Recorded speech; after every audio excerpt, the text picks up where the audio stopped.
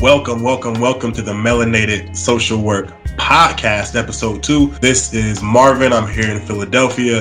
The rest of the guys, quick, go ahead and introduce yourselves. Michael, Williamstown. Josh, beautiful Boston, Massachusetts. love it over there. Yo, what's good? This is Jesse. I'm in Oakland, California.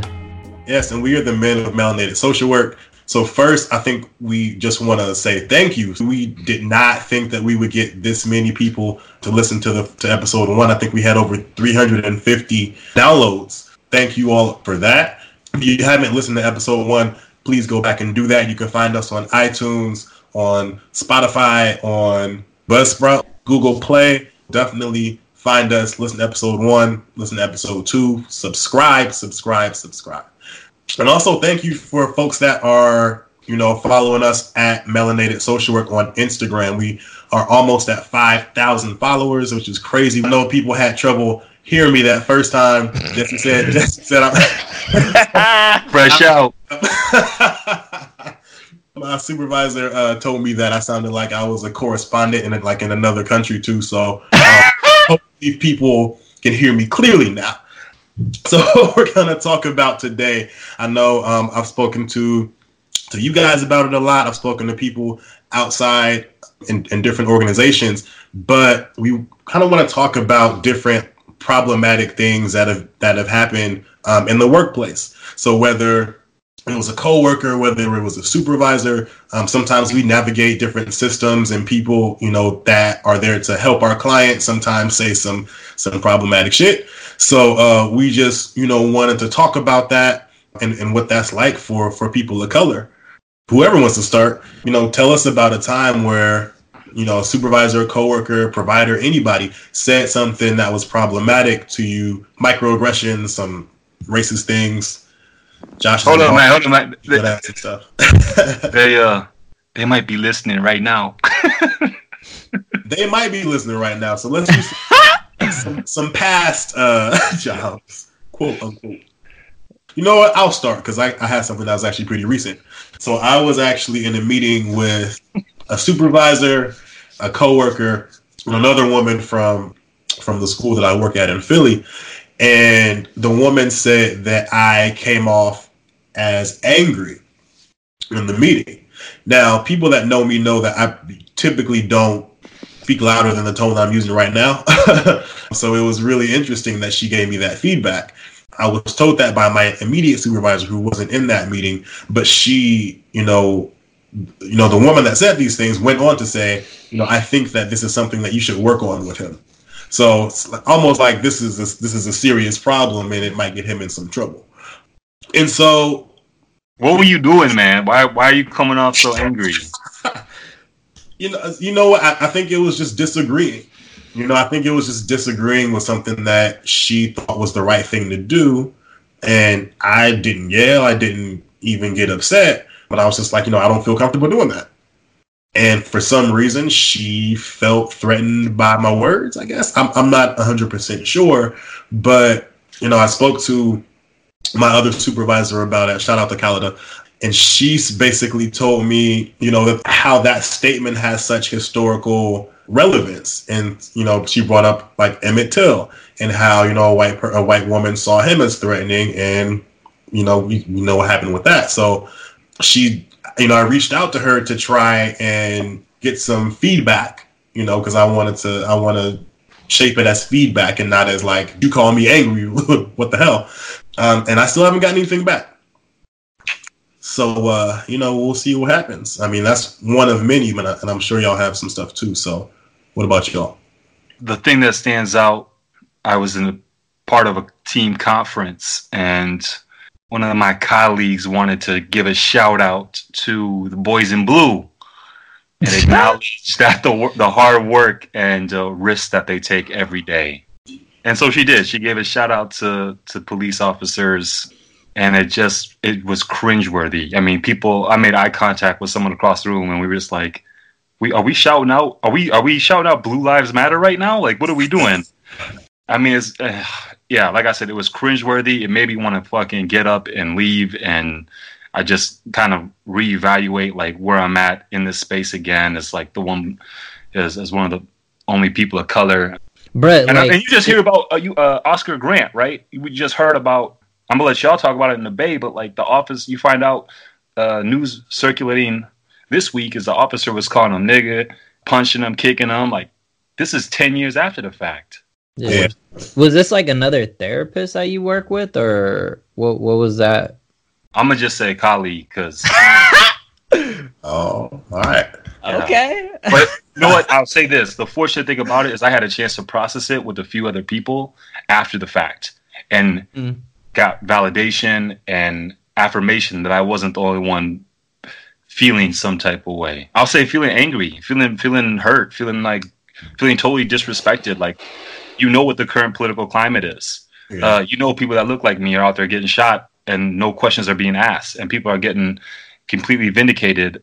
So no, I'm not going to shout them out. I'm not going to acknowledge and put them on some high pedestal and high honor. I'm not going to do that. But like I said, I was able to get that affirmation from some other colleagues of mine because I was really like, what in the actual fuck is happening right now? I think another thing too is often when we're in those spaces, we're kind of reflecting on, okay, what did I do wrong? Or like how could my facial expression could have been different? How could I have said something differently? When it's like, no, like they need to do the work to figure out why we are so threatening or why we make them feel uncomfortable. That's not our job to do the work. We're just existing, right? Mm-hmm. So like, why are we having to reflect when they're not doing any work? We have to always remain conscious and aware of our emotions, our facial expressions, how we walk, our tone of voice, so we're not threatening. And that shit is annoying. Mm-hmm. Right. Yeah. Well, it's a stereotype threat. And that's just one of the many things that we experience as like men of color in the workplace. Yeah. Like I experienced isolation where I'm currently at because I'm the one man of color. But like what we've already touched a little bit on are like the constant microaggressions we're going to experience and like overt racism too. I want, Jesse and y'all can spit about it, but I know Marvin, something we've shared is when we're in courthouses, accompanying clients, being mistaken as a client or a family member of a client or lost or just like where's your PO? Like anybody but a social worker, anybody but a professional. Yep. In my current place, I work at a college. I've been mistaken as a student and asked if I was lost before by someone who wasn't as familiar, who's a per diem, but at the same time, like always being mistaken for somebody who's not the professional and they're to do their job and do the work. I always feel like I'm in like a very unique position, like being a man of color, but being like an ambiguous man of color. I feel like sometimes I'm like privy to conversations that like maybe other people aren't, because people like don't necessarily know like where to pin me or like how to racialize me. But I'd say like overall though, especially when working within a nonprofit and working within a nonprofit that's like based in schools, I would say like oppression is constant. And I would say like, racism is a constant thing, but then also like I've been privy to a bunch of other shit too, like just the ways in which like misogyny shows up into the space or homophobia or transphobia or, just other ways in which people abuse like power and privilege. Like that shit, it's everywhere and it's on a daily basis. And so it's like, I was trying to think of like what is just like one instance that kind of sums all that up, and I'm just like, bro, like I can't even think of any, like, because it's constant. Like it's like I know, and it's because it's like constant in our world, right? It's like I know the moment I leave my door in the morning, like I'm bombarded by it, and like I'm continually bombarded by it, like throughout my work day, and like everything that y'all are speaking to, I've seen all that shit go down. You know what I mean? Where it's like you show up and they're asking like, "Oh, are you the bus driver, the taxi driver?" Like, what? Nah, I'm like the professional. I think one of the things that like I've just been thinking about lately and is like one of the most pressing things on my mind, working within the school system, sometimes we're working with families that are like involved with CPS or like what's considered like DCF in like other parts of the country. And I just noticed that there's like a lack of reporting when it comes to like white families.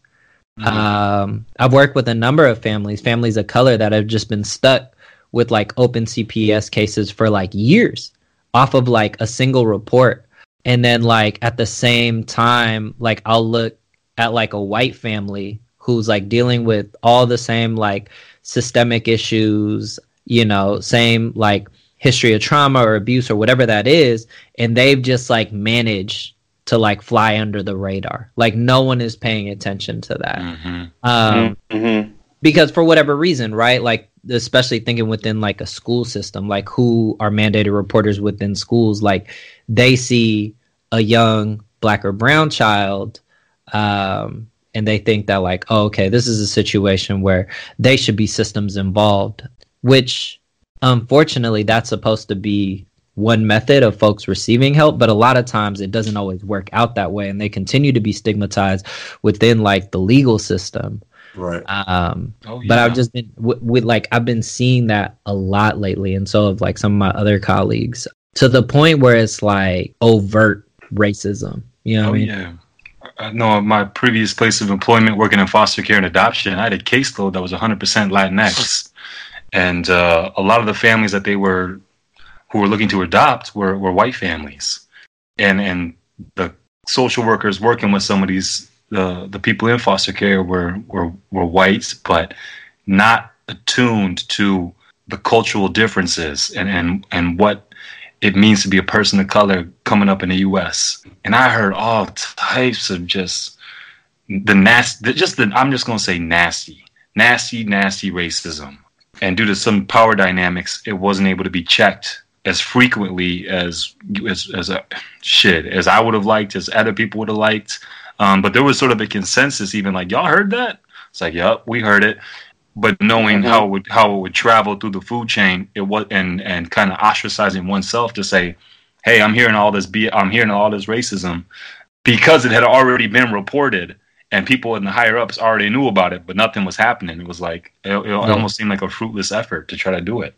And that kind of ties into, my next question, which is, like you were saying, there are different power dynamics, there are politics, potentially going to HR is going to be helpful or not helpful. How do people, that experience these issues respond, especially if it's happening in the workplace, especially if it's a supervisor, or if it's a coworker, what do you do? I started having a running document too of the date, the time, and what was said by who, just so I had that if I ever needed to pull it out. Yeah. And so it wouldn't be like, oh, this is a one-off thing. I'd be like, no, this has happened 36 times, and here you go. And also like, and keeping tabs on like who was in the ear, who else was involved, who else heard it. Yeah, because I think it's one thing to go about it alone, but like if you have a community or at least another like physical support, like that can be a game changer. Yeah, I think it's good to build rapport. Every now and then there's a white person who has your back and will call the bullshit out and be like, nah, this isn't good. We can't enable that doesn't belong here anymore. That happens every 1 in 100 white people. But if evidence, that's based on statistical research. That's Clinical trial on this. So if you go across 200 white people, maybe there's 2 white people who actually have your back. But usually they we get the math, homie. Exactly 1%. Yeah. You know who you are and you know who you ain't. Yeah. That's real. Facts only. I would never tell a white person that they're a good ally, though. Like I wouldn't either. I'm so afraid that shit would go to their head. Like, all right, hold up, Cole. Would you in the opposite vein? Would you say that someone is a racist in the workplace? Oh yeah, for sure, with the quickness, with no hesitation. No hesitation. But like, I was just thinking too, like what y'all saying, like how do you respond to this shit, right? And like, honestly, I think for me it varies day to day, right? Like I'm out here. At the end of the day, I'm just trying to exist in the world. I'm trying to stay alive.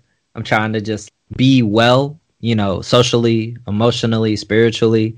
And like the reality is sometimes I just don't have it in my capacity to do some shit in that moment, because if I took the time to actually call out every single instance that someone was racist or oppressive in some way, I legit would not get anything done. Like that in and of itself is a full-time job. And so I have to check in with myself. Like I'm at the meeting and I hear some shit and I like look over to folks like, all right, I got this one. Like, you know what I mean? But like do that quick assessment, because sometimes like we already got a million things to do, right? And so like, or maybe like you just not with it. Like maybe there's some other really difficult shit that's happening in the media, or you just got some really bad news, or like you just like emotionally are not there.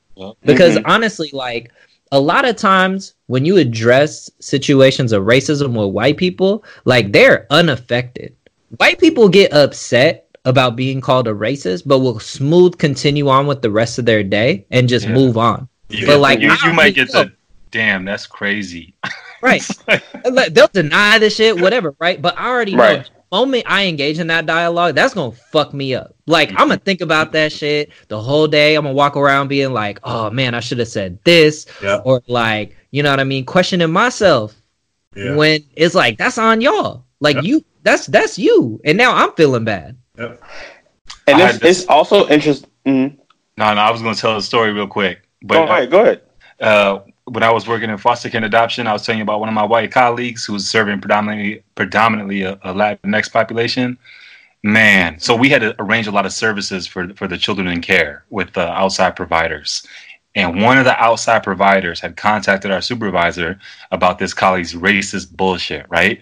So in a state, she was like, Michael, and I'm gonna name the power dynamic real quick. She's 10 years my senior. She's been with the DFS.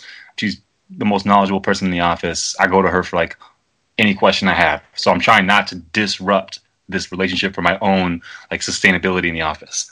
But she comes up to me, Michael, so-and-so was saying I'm racist. Can you believe that? Can you believe they're calling me racist? This ain't even the first time. Can you believe they call me racist? And I tell you, I did not have the energy, the time, or I said, damn, that's crazy. And kept it pushing. Oh, that's man. when you just hit him with that, like that word. And then you just like Homer Simpson into the hedges. Oh, but looking back, like it's one of those times where I'm like, I should have tapped into myself, whatever I had left in the tank, and be like, abso-fucking-lutely, and just stood there.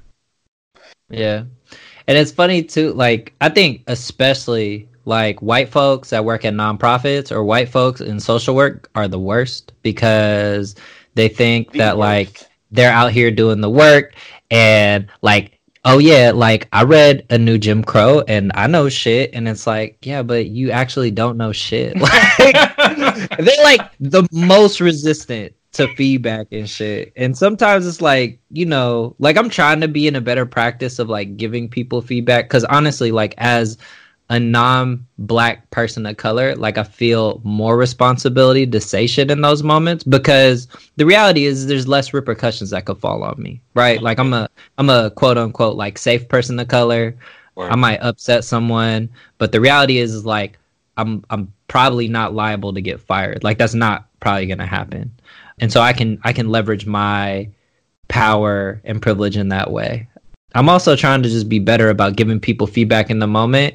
But what is also like not restorative is I'm also just totally comfortable talking shit about you behind your back, because sometimes that makes me feel better about a situation.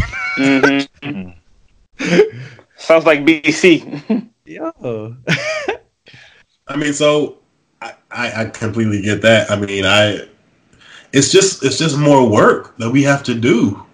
Like even giving the feedback is just more work, because once you do give that feedback, you're more than likely going to be, you know, people are going to push back and say, well, how was that this way? How is that racist? How is that wrong? How is that this? And now you're exerting even more energy to try and to explain to them why they said, you know, why what they said was problematic. So again, that's even more energy that we're exerting on our end. So you gotta pay POC clinicians more.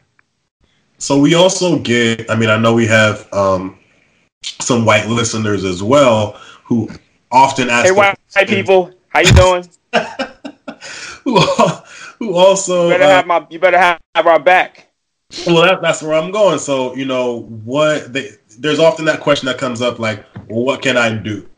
Right. And Jesse, you kind of spoke to, they can, you know, folks can do the research, or they can read the books, or they can, you know, do whatever. But when they see something offensive happening, what can they do? And if they don't, why don't they? Because, I mean, honestly, they're in the safest position. Or are they? Yeah.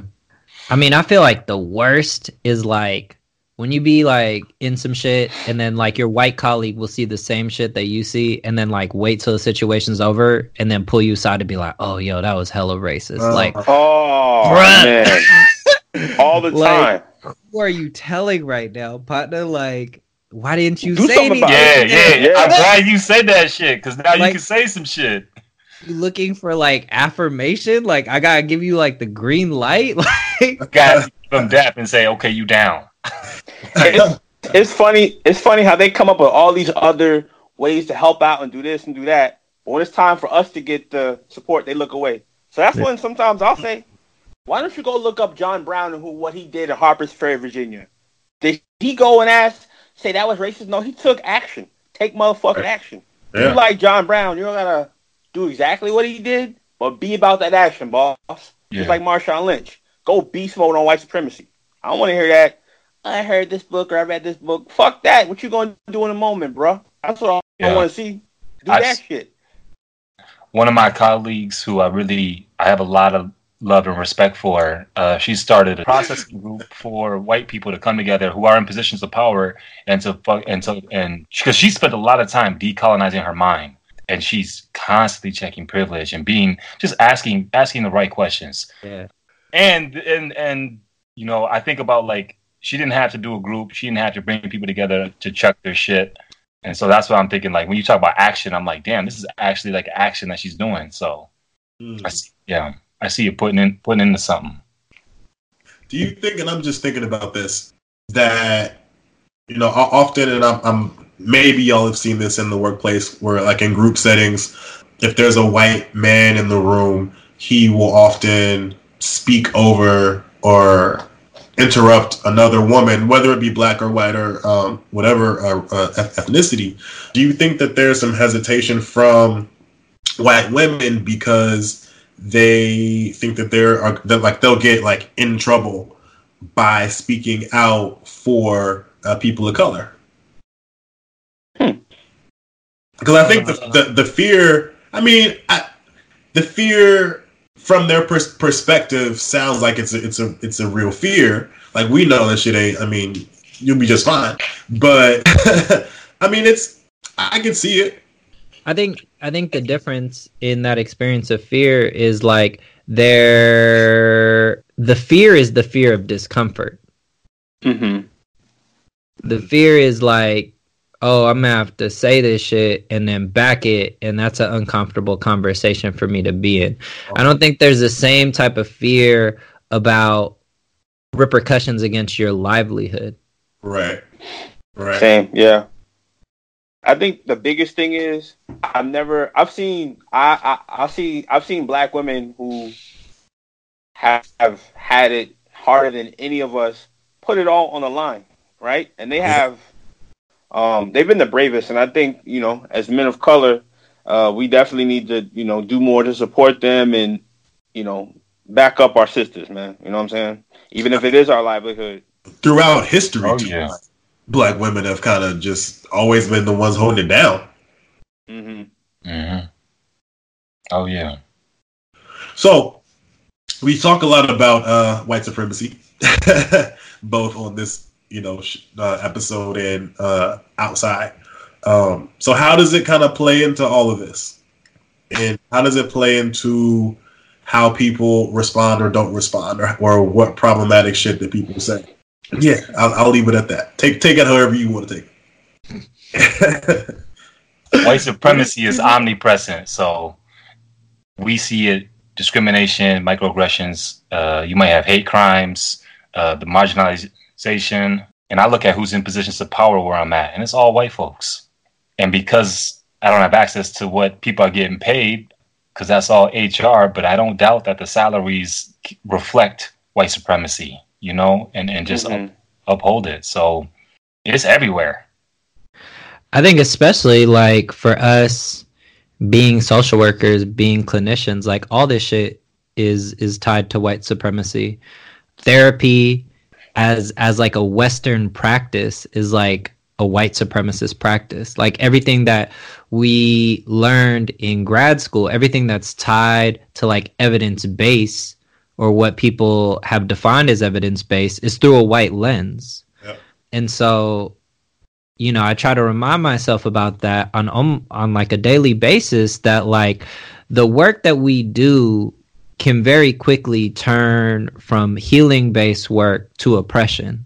And you don't have to go far back to see that. Like if you look back at like previous examples or previous versions of the DSM, mental health diagnoses have been utilized as a way to oppress people throughout history, whether it's queer folks, whether it's trans folks, whether it's women, and throughout history, like just the U.S. medical institutions have been utilized as a tool to oppress people of color.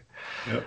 And to some degree, we are a part of that. You know what I mean? We're a part of this system. And so if we are not actively thinking about how the shit that we put into documents or the shit that we write, how it could negatively impact folks, that could have a profound impact. Yeah, absolutely. So, it's our whole field. Yeah. Oh, yeah. Sometimes I feel like it's we're just doing like a Band-Aid effect and helping people cope and get through when the environment is so toxic, And then what's that quote? If a flower doesn't bloom, you don't fix the flower, you fix the environment. And I think that if we're helping people who are constantly living in toxicity, like we can help people survive the day to day and make it through. But like you might have quote unquote sick people because the world is sick. And the environment in which they're trying to thrive in isn't supportive. So I think there's room for the clinical individual work that we do, and also macro systems change, policy, all of that. I think it's important too just to remember how much power we actually have, because our opinions as social workers, regardless of ethnicity, whatever. As social workers, we can decide whether or not someone is being sent to the hospital. Like we can decide, what medications. I mean, we can't decide what medication they take, but we can strongly influence, a decision about medication. We can strongly influence decisions about, different diagnoses, and we can do a lot of good, but we can also, indirectly and maybe inadvertently do a lot of harm. So I think it's really important to always remember how can what we're doing potentially negatively affect who we're claiming we're there to help. Yeah. Part, I think some of that, the onus falls on the institutions that provide our degrees. Letting everybody get through, graduate because they took one diversity class, that ain't gonna cut it. Yeah, and until a social worker demonstrates that they can work with across cultures and effectively, you shouldn't be graduating everybody. You didn't think that class was enough? So my last question, really quickly, before we end, what y'all gonna do to take care of yourselves? Whew. I can start. So I'm gonna go to the gym. I've been going regularly, having a lot more energy, starting to see some results, so that's good for the summer. Get your swole on. Huh? Get your swole on. Oh, Yeah, just trying to try new things, trying to go out in the city in Philadelphia. Yeah. Anybody else? Hey, Martin, for a therapist, you're not too comfortable with silence, man. My girl 5%. Y'all need to hurry the fuck up. That's 5%. Yeah. I mean, I've been, in general, I always do my own therapy. I go to therapy work out. I try to eat right. Fasting, meditating, praying, acupuncture. Even if you can, going out in nature, man. I think I've never been was Ric Flair was a nature boy, right? Yeah. Ric Flair. I've never been a nature boy, but I'm starting to get my Ric Flair on and get into that nature. You know what I mean? So definitely trying to take in more nature lately. I feel that, man. I'm out here in the Berkshires. I'm trying to get outside. Mm-hmm. But self-care for me, man, I'm talking to my girl, spending time with her and her family, journaling, meditating. Those are things I do every week. So just kind of leaning into those, trying to get back, take my ass on a run. Yeah. That's what's up, man. No, I've been doing that too. Like, I've been getting into trying to work out more regularly again, like running on a regular basis, doing yoga. Been spending a lot of time like working on music, making beats. That's been like really fulfilling. About to get out of town this weekend for my birthday. Gonna go spend a couple days in Santa Cruz. Hey. Hopefully, happy early birthday. Appreciate it, fam. I'm just hoping we don't get snatched up by like the underground people and shit. You know what I mean? Oh yeah. Don't get tethered. Bruh. Been going to Santa Cruz my whole life, and I feel like it just totally changes my perspective on it now. Like, but I'm feeling that, Josh, like what you're saying, man. Being out in nature, like, I feel like that is like powerful. You know what I mean? Like, just to be able to step outside of what's happening and be connected to like the natural world. I feel like we need to take more time to do that because it's very restorative. Absolutely. Mm-hmm. I'm gonna add in. I unplugged from all social media except for Instagram. So taking that step back too has been, it's been nice. All right. Well, thank you, gentlemen. Thank you all for listening. This has been episode 2. Again, follow us on Melanated Social Work on Instagram. That's a wrap.